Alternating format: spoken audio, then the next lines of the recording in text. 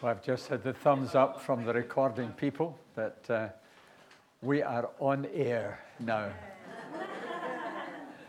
The last session wasn't recorded, but they've asked if I would just do a quick, literally a couple of minutes recap on where we were during the first session. I hope that you enjoyed your morning fix of caffeine. That's good. We were looking at the question in that first session, what is healing? And I gave a definition of really what is wholeness. I read from Mark chapter 2 and verses 1 to 12, where Jesus actually doesn't give the man what he wanted, but he gives him what he needed. And my definition of wholeness, because Jesus not only wants to heal our bodies, he wants to make us whole. Wholeness is living in the reality of regeneration without guilt, shame, or unworthiness, unhindered by demonic interference or manipulation, and enjoying physical well-being within the family of God. And I tried to unpack that a little bit by saying 5 things. Wholeness is entering into a living relationship with God through Jesus Christ. And secondly, wholeness is experiencing the reality that I'm a forgiven man or a forgiven woman. And thirdly, wholeness is knowing freedom from demonic interference and manipulation. And fourthly, wholeness is knowing the touch of Jesus on my body, my mind, my emotions, and my will. And fifthly, wholeness is ending isolation and loneliness and being or becoming a living member of the family of God. Well, that's where we were during the first session. And where I wanted to move to during this session is to ask and hopefully answer the question, why did Jesus heal?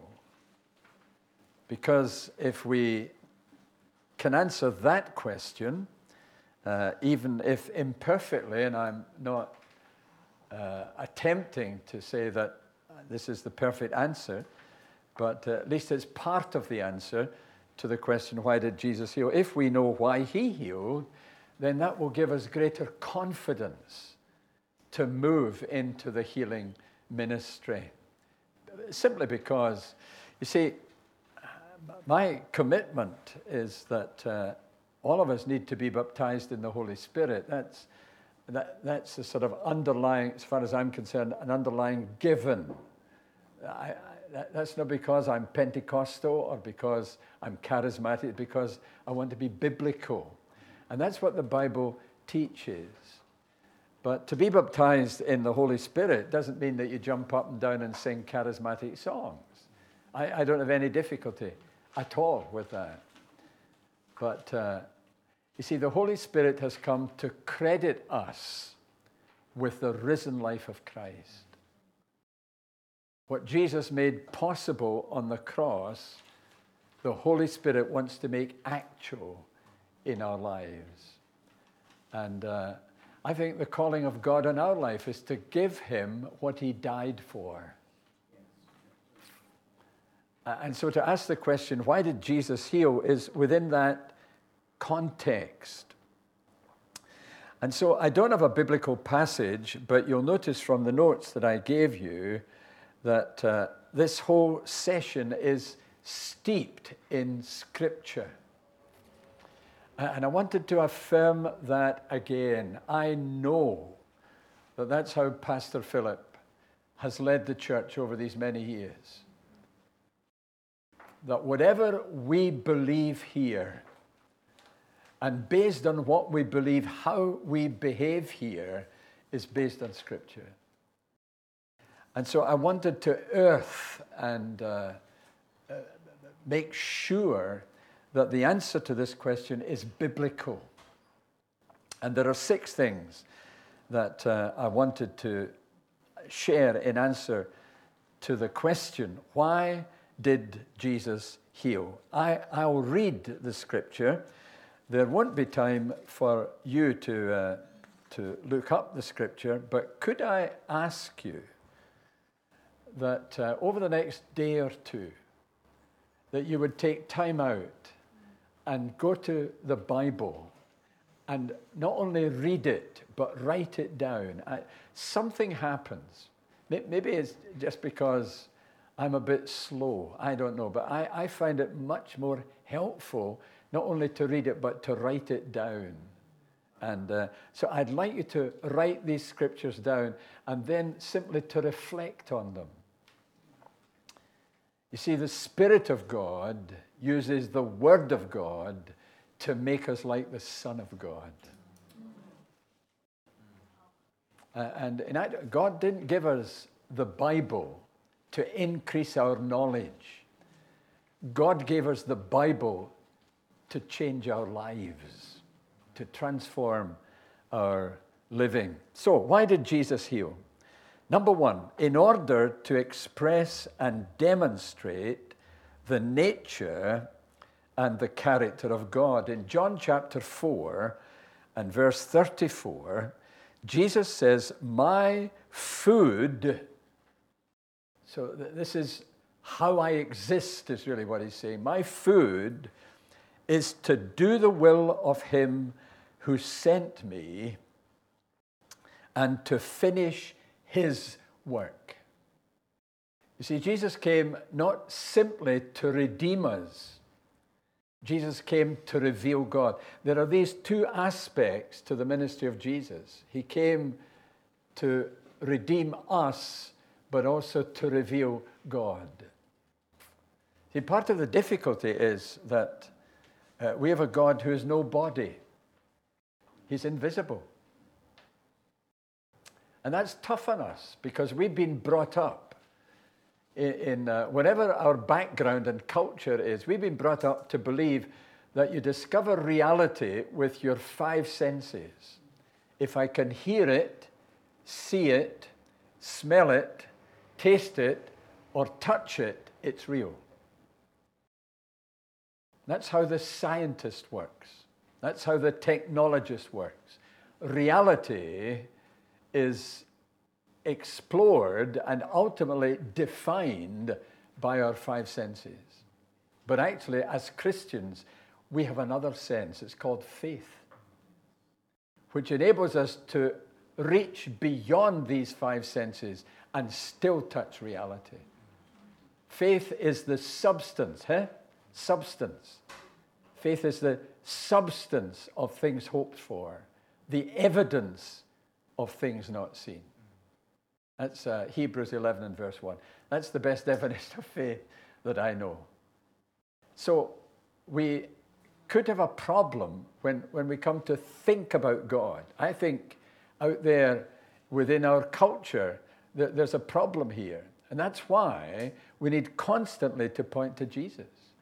Because Jesus is God come in the flesh, made human. So God has no body. He's invisible. Secondly, God has no birthdays. And that really at least it phases me. Because he has no beginning and he's no ending. So I have a problem with that. Because I have a beginning, you have a beginning, and I will have an ending, and so will you. So I find myself in my thinking, very often I'm restricted to the space-time context. Do you understand what I'm trying to say? So when I say God has no birthdays, he's eternal. Eternal doesn't mean endless time. It means outside time. So I'm stuffed when it comes to that. And so it's so important that the nature and the character of God is demonstrated and displayed. And the third thing about our God, hold on to this stuff, folks. Our God has no boundaries, no body, no birthdays, no boundaries. There are no boundaries to his knowledge. He knows everything about everything and everybody. So we can't pretend to God. And you see, I think this is so significant in the healing ministry. That there are lots and lots of people within our culture who think that they can live in a way that God doesn't see. And very often, if we get a bit concerned about that, we bury the reality in being very busy, or getting drunk, or doing drugs, or being involved in some kind of sport or whatever. And in other words, we try to escape from this reality. There are no boundaries to God's knowledge. So we can't pretend to him. He knows anyway. Secondly, there are no boundaries to God's presence. We'll be noticing in the third session that God is as alive on the street as he is in the church. And you see, I think we've domesticated the Holy Spirit. We've wanted the Holy Spirit to operate within our boundary, within a building. God won't allow that. He will be effective and real within a building. Of course he does. Of course he is. But he's very effective out in the street. There are no boundaries to his knowledge. There are no boundaries to his presence. And there are no boundaries to his power. Way back in the time of Abraham, and then again, way back in the time of Mary, the mother of our Lord Jesus, the question is asked, is anything too hard for God? Now, some of us who are involved in the ministry of healing have come to the conclusion. I mean, I've been there. I've seen somebody who obviously needs healing. I'm thinking to myself, oh, he didn't come to me. She didn't come to me to ask me. She looks or he looks way beyond anything that I've any experience of. Is anything too hard for God? The answer is no. But you see, our theology is right. But what about our experience? See, we're back where we were in the first session. So Jesus says, John 4 and verse 34, my food, the very thing that keeps me alive and nourishes me, is to do the will of him who sent me and to finish his work. And then in John chapter 8 at verses 28 and 29, when you have lifted up the Son of Man, then you will know that I am the one I claim to be. When you have lifted up the Son of Man, you will know that I am the one I claim to be. And I do, listen, nothing. This is Jesus speaking. I do nothing on my own, but speak just what the Father has taught me. Total, absolute, utter, comprehensive dependence on God. This is God come in the flesh. This is the Son speaking about his Father. And then in John chapter 9 and verse 4, as long as it is day, we must do the work of him who sent me. That is our responsibility. So what is the nature and the character of God? I think best on a bit of paper. And I've written this down. Our God, you won't be able to write this down because I'm going to rattle through it, but I hope that you'll catch it. He penetrates darkness with his light. He shatters despair with his hope. He infiltrates sadness with his joy. He transforms weakness with his strength. He challenges poverty with his abundance. He defeats death with his life. He confronts inadequacy with his ability. He cleanses shame with his holiness. He invades disease with his healing. He exchanges doubt with his certainty. He eliminates fear with his love. And he neutralizes pain with his peace. That is our God. Amen. And we have been called to minister in that reality, in the power of the Holy Spirit. You see, Jesus came to express and to demonstrate the nature and the character of God. I read a book, it must be the best part of 50 years ago, a book by a man called J.B. Phillips. He was an Anglican vicar, and he wrote a book called Your God is Too Small. And actually, I think that pretty well characterizes the contemporary church. I really don't care what the denomination is. I'm not a denominationalist personally, but I really don't care what color of, what stream that you're in. I think by and large, churches have a God who's too small. Hey, folks, we need the Holy Spirit, not simply to enable us to sing these great songs or even to speak in tongues. I love to spend time looking at that too. Believe that passionately, but that's another story. But we need the Holy Spirit to show us the bigness of God. Our God is big. J.B. Phillips says the trouble with so many people today is that they haven't found a God big enough for modern needs. That's true. I mean, we can fly at twice the speed of sound. Does God not know about that? We can put shampoo and conditioner in one bottle. We are smart people. Does God not know about that? I sent off an email yesterday to Western America. And as I punched the button send, I don't understand that. It went there. I got a reply within about 20 minutes.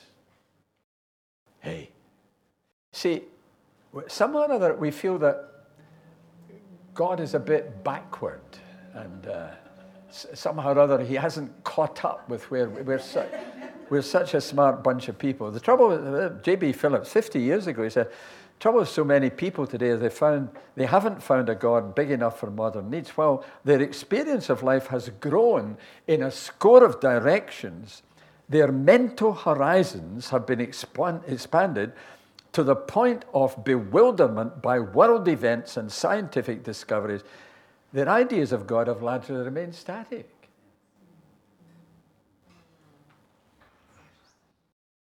It's obviously impossible, says Phillips. It's obviously impossible for an adult to worship the concept of God that exists in the mind of a child of Sunday school age. I mean, God bless them. I think often children have a bigger view of God than we have. Unless he's prepared to deny his own experience of life. Worships and serves a God who is really too small to command his adult loyalty and respect. And somehow or other, folks, if we're going to be involved in the healing ministry, we need somehow or other to expand our own horizons of God.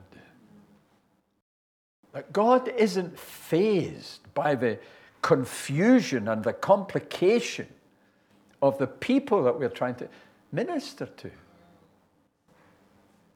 There are no boundaries to his knowledge, you see. There are no boundaries to his presence. There are no boundaries to his power. And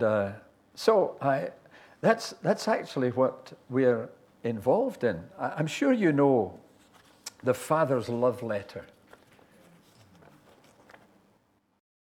Well, because you know it, I'm going to speak over you again today.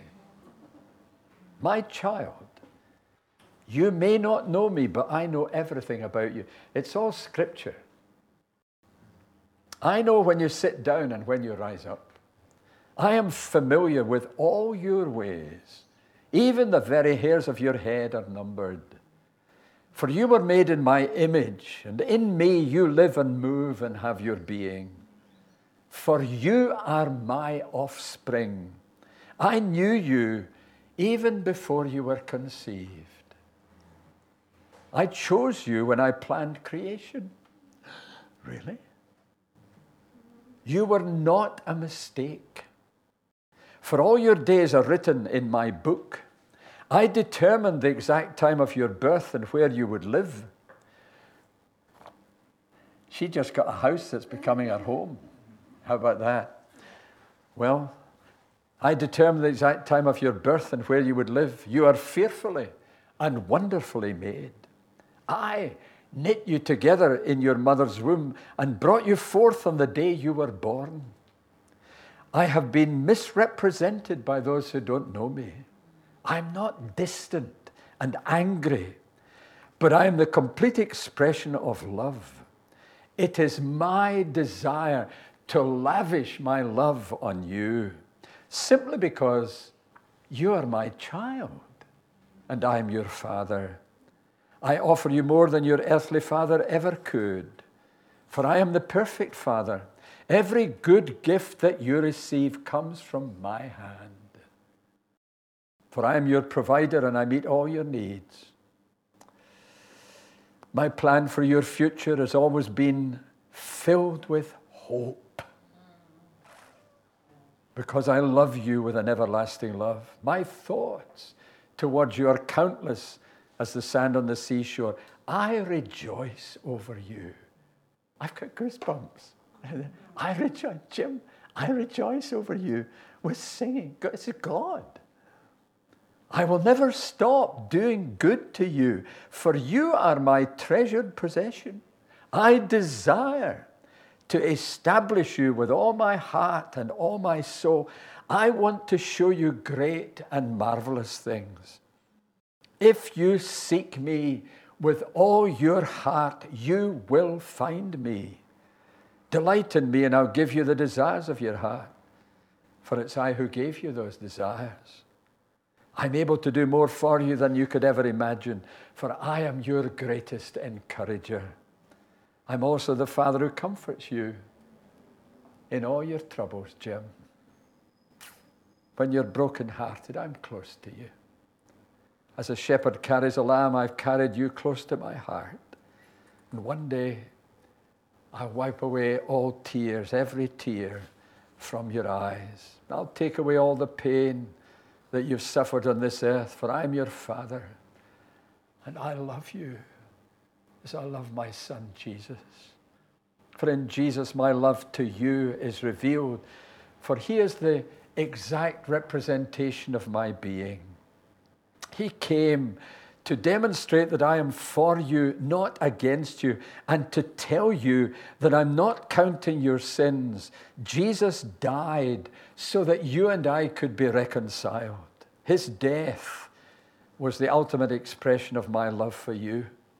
I gave up everything that I loved, that I might gain your love. If you receive the gift of my Son Jesus, you receive me. Nothing will ever separate you from my love again. Come home, and I'll throw the biggest party heaven has ever seen. I've always been Father and will always be Father. My question is, will you be my child?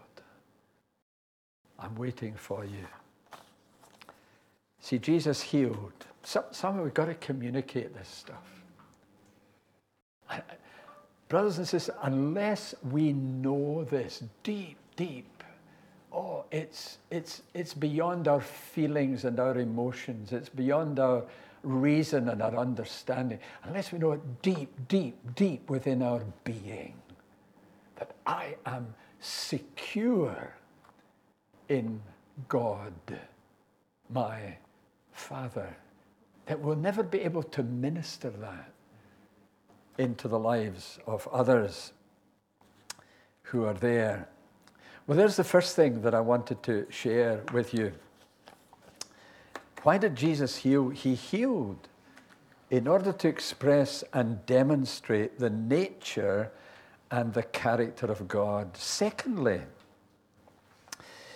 he healed because of the deep compassion of his heart. I referred to this when I was reading at the beginning of the last session, Mark chapter 1 and verse 41. Remember the man with leprosy who came to Jesus? It says in verse 41, filled with compassion, Jesus reached out his hand and touched the man. You'll notice on your notes I've put in a bracket a very strange looking word, splagnizesthai. I mean, you try and say that with false teeth. Splagnizesthai. It actually has to do, would you believe, with the bowels. Splagnatha. And in the original Greek language. And really, this is the word for compassion. It means in the very depth of our being. It's not just a transient feeling. It's not just a knee-jerk reaction. It's something that has become deeply embedded in the very root and foundations of our nature. Matthew chapter 14 and verse 14, when Jesus landed on the other side of the sea and saw a large crowd, he had compassion on them and healed their sick. So that's the second reason why Jesus healed. Because of the compassion of his heart. And I want to say to you folks, you know, often we get tired in ministry. I mean, I don't know about these two guys who are sitting here at the front. Maybe they don't get tired in ministry, but sometimes it gets very wearying. And sometimes we do stuff just because we do stuff. And what I want to say to you, as your brother this morning, never allow your compassion for people to be eroded. That when you see need, it would affect you deeply. You see, Jesus came to mend what is broken, to heal what is sick, to rescue what is lost, to release what is imprisoned, to care for what is forsaken, to cleanse what is soiled, to restore what is damaged, to comfort what is grieving, and to strengthen what is weak. That's our ministry. Hey. See, the Spirit of God came to credit us with the risen life of Jesus. Splagnizesthai. Compassion.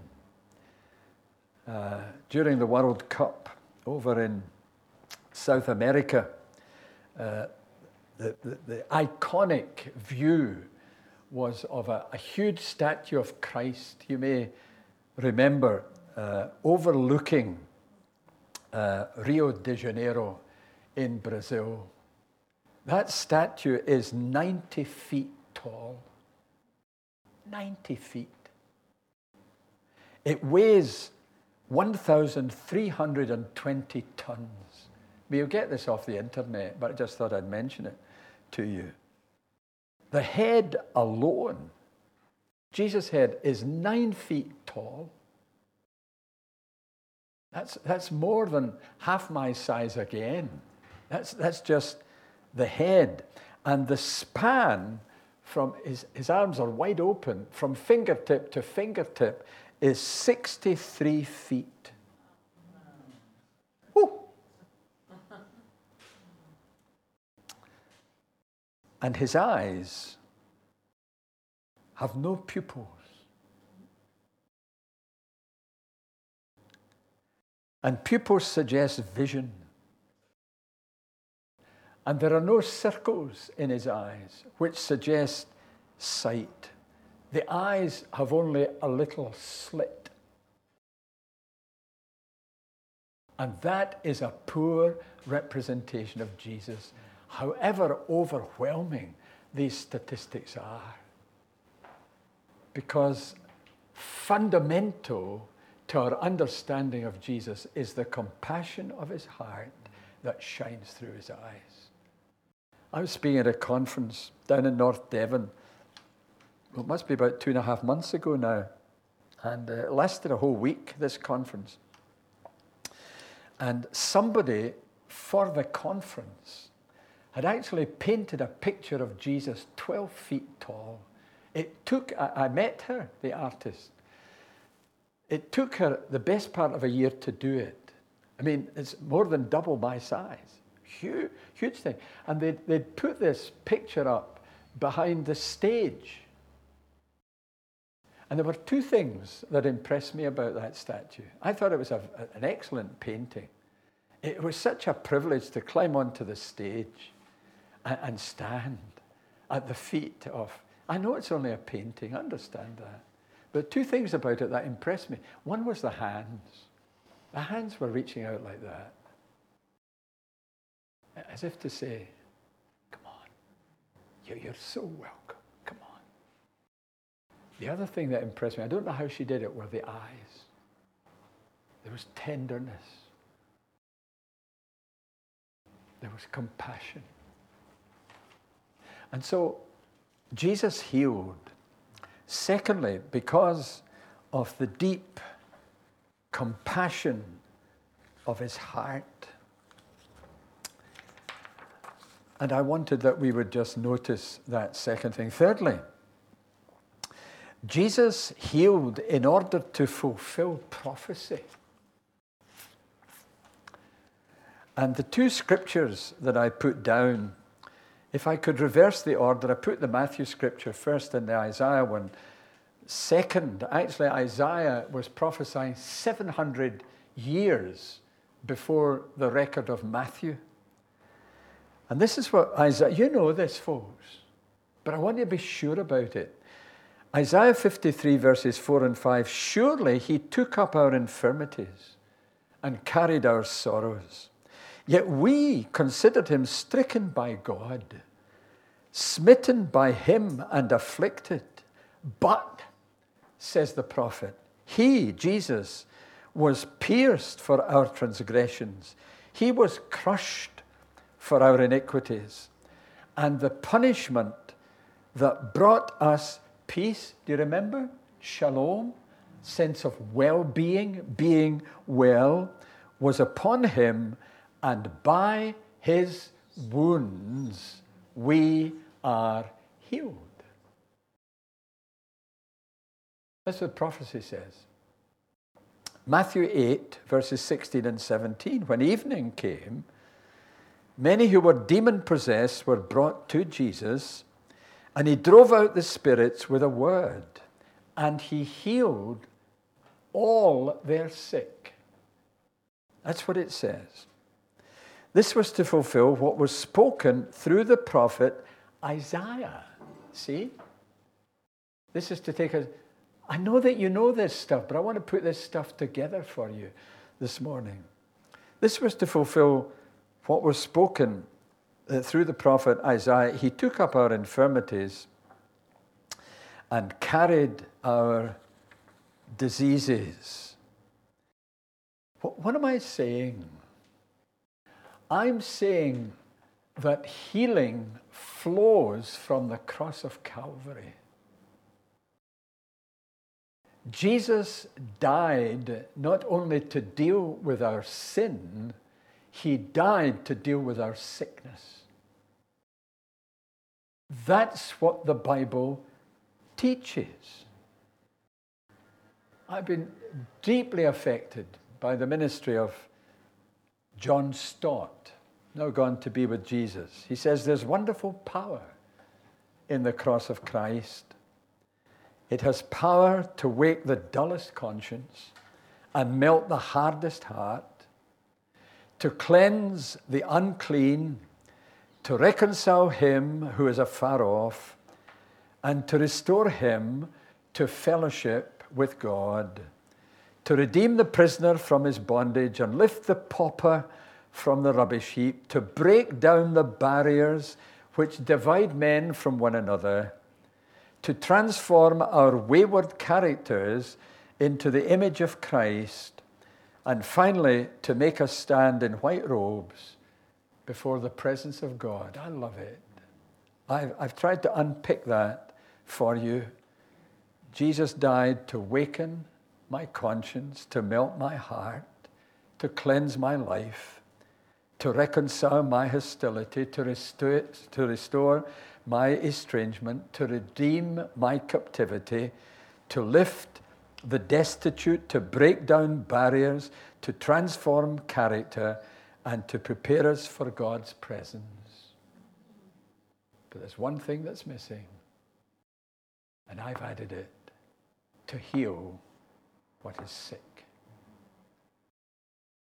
Because healing flows from the cross of Jesus, and Jesus died not only to cleanse our sin, but also to heal our sicknesses. That takes us into number 4. Jesus healed so that God would be glorified. You see, folks, this really calls in question, why are you involved in this ministry? There are a number of answers to that. You could say, well, I'm involved in this ministry because of people and their need. Or I could be involved, I'm involved in this ministry because it gives me a focal point in my living. Or you could say, I'm involved in this ministry so that God will be glorified. See, the ultimate reason for healing is to honor God. In John chapter 9, verse 8, it's round about the man who was born blind that Jesus healed. And verse 3 of chapter 9 says, neither this man nor his parents sinned, but this happened so that the work of God might be displayed in his life, so that God would be glorified. And you'll be familiar with John 11, which is the raising of Lazarus from the dead. Did I not tell you, verse 40, that if you believed, you would see the glory of God? Glory is a very funny word, isn't it? I mean, if I were to say, what do you mean by glory? What does that mean? There are actually 2 strands that lie behind this word. There's the idea of fullness, of weight, of comprehensiveness, of completeness. That's one strand of this word glory. The other strand is brightness, splendor, radiance, brilliance. And these 2 strands come together in the word glory. You see, when we talk about the glory of God, we mean the fullness, the completeness, the weight of God. This isn't superficial or skin deep. This is something that goes deeply into the heart of who God is. And Jesus says, that's why I'm healing. That's why I'm raising the dead, so that the glory of God can be seen. My predecessor at Gold Hill, a man called David Pawson. David's my friend and has been my friend for many, many years now. And I followed him, and I found that difficult. Actually, I found his shoes were far too tight for me to walk in. Led to a spiritual crisis. I'll tell you about that sometime, but not today. That had nothing to do with David. It had to do with the pride of my own heart, but that's another story. David had a big brain, has a big brain. He, amazing man. He understands Hebrew. I mean, anybody who understands Hebrew, as far as I'm concerned, has a big brain. In the same way as anybody who understands mathematics has a big brain. This is how David translates the 23rd Psalm. Listen, just enjoy this. The only God who really exists, the God of the Jews, cares for me as an individual. The Lord, Yahweh, it's the Hebrew verb to be. That's why he translates it, the only God who really exists. The God who really is. The God of the Jews, that was the name that God gave. I'm trying to explain what actually he's translating. Cares for me as my shepherd. Cares for me as an individual. Like a shepherd cares for his sheep. So I'll never lack anything that I really need. You're listening and looking at a man today who comes from nothing. I come from a very ordinary family. I come from a good family. My mum and dad were good people, godly people, hard-working people. I went out cleaning offices with my mum before I went to school. That's my background. And I'm standing in front of you today as a testimony to somebody that God has provided for throughout the whole of my life. Not only for me, but for Anne and for our 4 children. And that's what the psalmist is saying. I'll never lack anything that I really need. We got to convey this, folks. He forces me to rest where there is abundant nourishment. Then he moves me on, making sure that I have constant refreshment. He puts new life into me when I'm exhausted. He keeps me on the right track to maintain his good reputation. And that's the reason I'm reading it. He keeps me on the right track to maintain his good reputation. His reputation is glory. Hey? And Jesus healed and raised the dead in order to demonstrate and make sure that God was glorified. Even if I travel through a deep, dark ravine where danger lurks in the shadows, I'm not afraid of coming to any harm because you are there right beside me. Your cudgel to guard and your crook to guide. I feel quite safe. You lay the table for me in full view of my helpless foes. You treat me as an honored guest and put on a lavish spread. For the rest of my days, nothing will chase after me except your generous and undeserved kindness. And I'll be at home with this God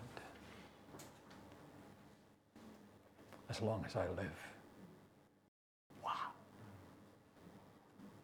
Fourthly, Jesus healed so that God would be glorified. Oh, folks, get involved in this ministry. It's close to the heart of God. He wants us to know what he wants us to know. You see, part of the key to the Christian gospel is it's a gospel, it's good news of revelation. God doesn't play hide and seek with us. God wants us to know who he is, what he's like, what he does. This is God. Number 5. Jesus healed to stimulate faith. Back in this John chapter 9 passage and verses 35 to 38. It's about the man who was born blind. Jesus heard that they'd thrown him out. You see, the religious people were really struggling, particularly the Sadducees, were really struggling with the miraculous and the supernatural. They had a problem. Actually, people still have a problem. People in the church have a problem with that. See, we've lived for such a long time in the abnormal. We call it normal. And when we touch God's normal, we call it abnormal. We're funny people, really. This is God. God is God, you see. He's not just a jumped-up man. He is God. And so what he does is beyond our reason and beyond our ability very often to explain, no matter how hard we try. And so Jesus heard that they had thrown him out. And when Jesus found him, this is what Jesus said, "Do you believe in the Son of Man?" He says. "Tell me so that," the man says, "tell me so that I might believe in him." That's what the blind man says who had been healed. Now saw. And Jesus said, "You have now seen him. In fact, he's the one speaking to you." Wow. The man said, "Lord, I believe." Oh, you see, he didn't see him. Now he sees him. So you're the one. And he worshipped him. Jesus healed in order to stimulate faith. And then in John 14, oh, I love John chapter 14. Believe me, when I say I am in the Father and the Father is in me, or at least believe on the evidence of the miracles themselves. Restore, O Lord, the honor of your name in works of sovereign power. Come shake the earth again, that men may see and come with reverent fear to the living God, whose kingdom shall outlast the years. Oh, what a ministry to stimulate faith. And Eva, I've gone beyond my time again. And I've still one more thing to say. I hope I'm not affecting the folks who are preparing some lunch for us.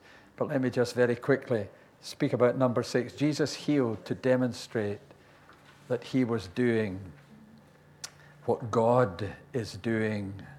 John chapter 8 and verses 28 and 29.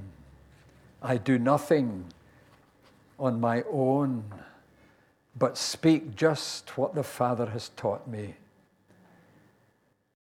The one who sent me is with me. Oh, before you ever get involved in a healing room, just make sure Jesus is in the house. The one who sent me is with me. Do you know, it's very easy, particularly as you grow older, to become a professional. God, deliver me from that. You get to the place where you think, I know how to do this. No, you don't. No, you don't. Oh, I can preach a sermon. I've preached hundreds, maybe thousands over the years. I could conclude, I know how to do this. No, I don't. Unless God is in it. All I'll do is touch minds, but never change lives.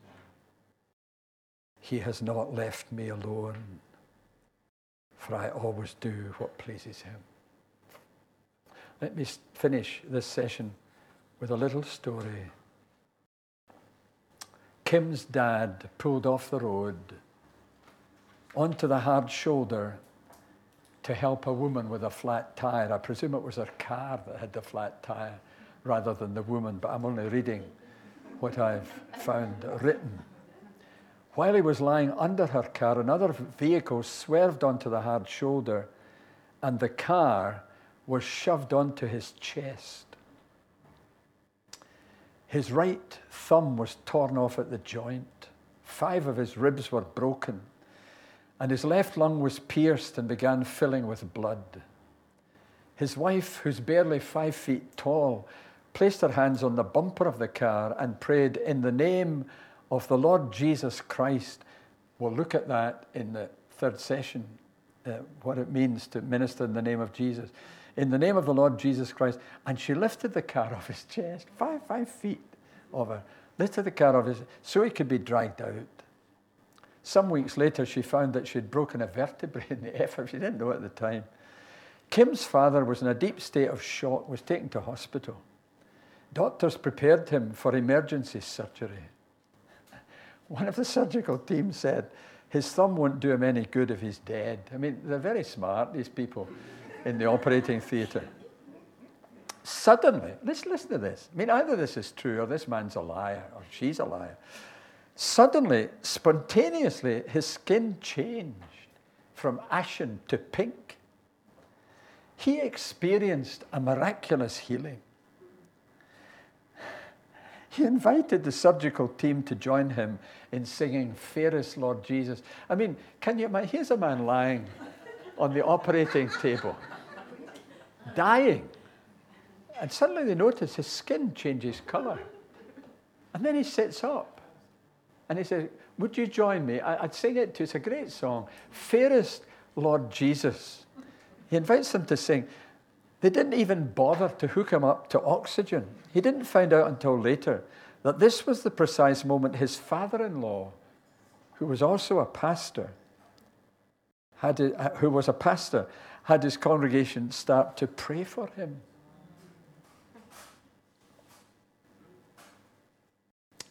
Are you sure that your ministry is backed by prayer? See, it's not only the ones who are out on the front line, but are there sufficient people here who are committed to pray into this ministry? Sometimes, I picked up this story from a book by John Ortberg. I love his stuff. Sometimes these stories have a not very credible source. That's true.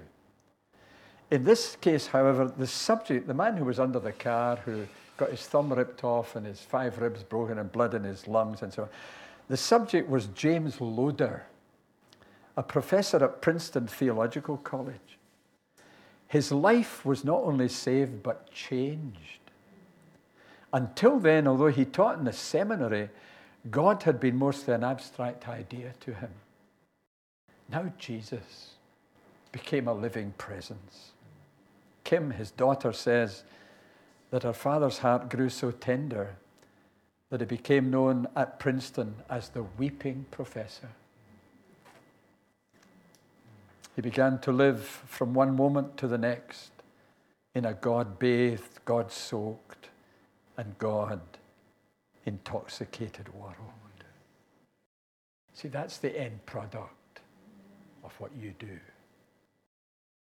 There'll be men and women who live in a God-bathed, God-soaked, and God-intoxicated world. Hallelujah. Oh, guys, what a privilege to be together today. To explore this stuff. I'm not here simply to give you information. You get this information. You probably had this information. See, today, as far as I'm concerned, today it's not an education day. Today is an encounter day when we meet God in a new way. Oh, Father, we already noticed that there are no boundaries to your presence. I've no doubt that you're moving all over the world. I've no doubt that you walk up and down the streets of Perryvale and you're looking for people who walk the streets with you.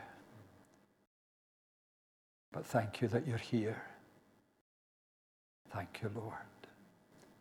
Oh, don't let this day pass until and unless we meet you in a fresh way.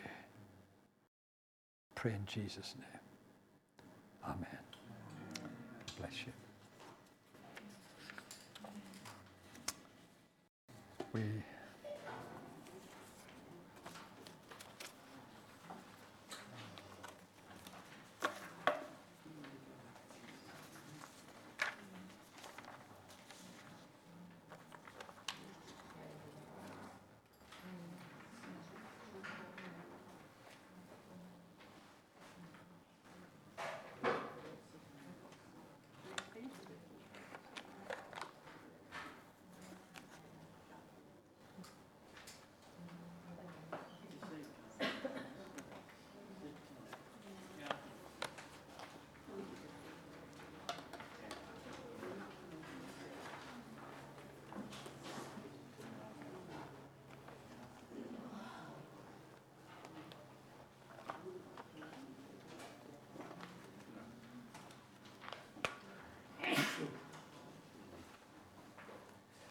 you give us instructions, Eva, what we're to do now?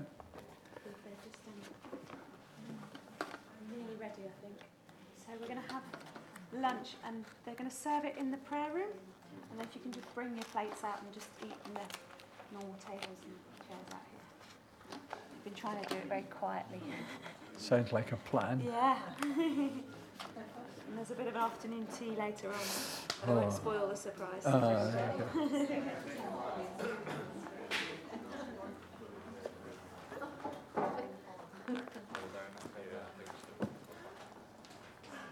And then if we come back here for 1:30.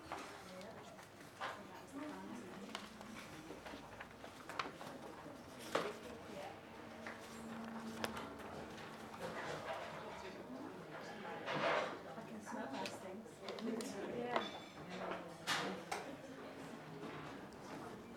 Sorry. Sorry. How was your journey here this morning? Oh, straightforward. Couldn't be easier. Didn't take long. 20 minutes Okay, that's good. ish. Yeah, it must have been about that. I arrived too early, actually.